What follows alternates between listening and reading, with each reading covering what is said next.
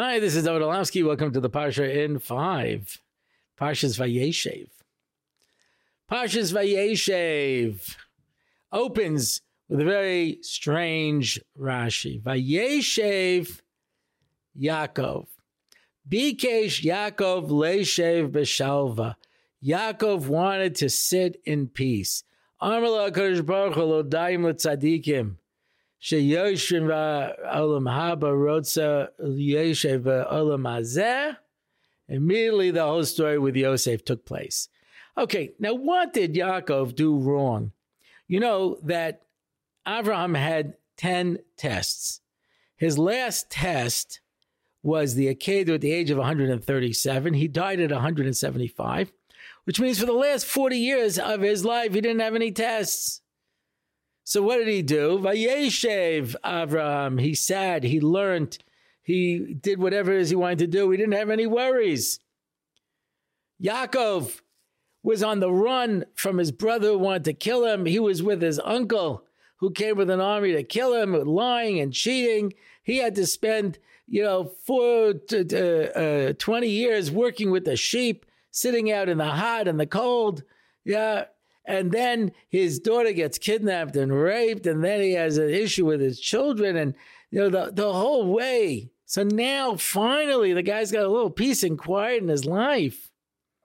He just wants to sit down. He's over 100. Just wants to sit and learn and contemplate and have some time with HaKadosh Baruch Hu. And Hashem says, you want to sit? Olam Haba is for sitting. And that's why Olam Haba is described as tzadikim yoshvim v'atroseim b'rosheim. They're sitting in the Tzuras HaAdam. We're going to come to the Mishkan, and you're going to see that according to the Malbim, everything in the Mishkan corresponds to the human body. There's nothing that corresponds to the legs, because the legs are not really part of the Tzuras HaAdam. You don't have legs in Olam Haba. Legs are there for taking you someplace. They're like a car or a horse or some other means of transportation. But they're not part of the Tzuras. You don't need legs. Yoshvim. You're sitting because in Olam Haba there's no place to go. There's nothing to do. But in this world, as Hashem said to Abraham, Lech lecha. You are on a journey. There's no sitting.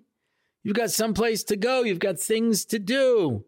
And if you think that now is an opportunity for you to sit and rest on your laurels, I'm going to give you something else to focus on.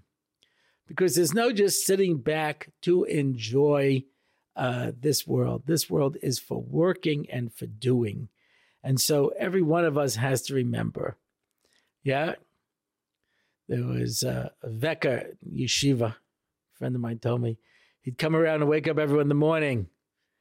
And he'd say, time to get up, time to daven.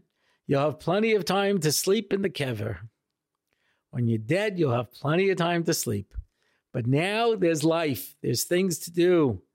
There's mitzvahs to do. The Vilna Gaon on his deathbed was crying, holding his tzitzis. He says, mitzvahs in this world, they're so easy.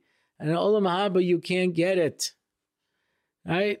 As the Pasuk Keller says, whatever you can do all you can do it. Only in this world you can do mitzvahs. Take advantage. Now's not the time to sit.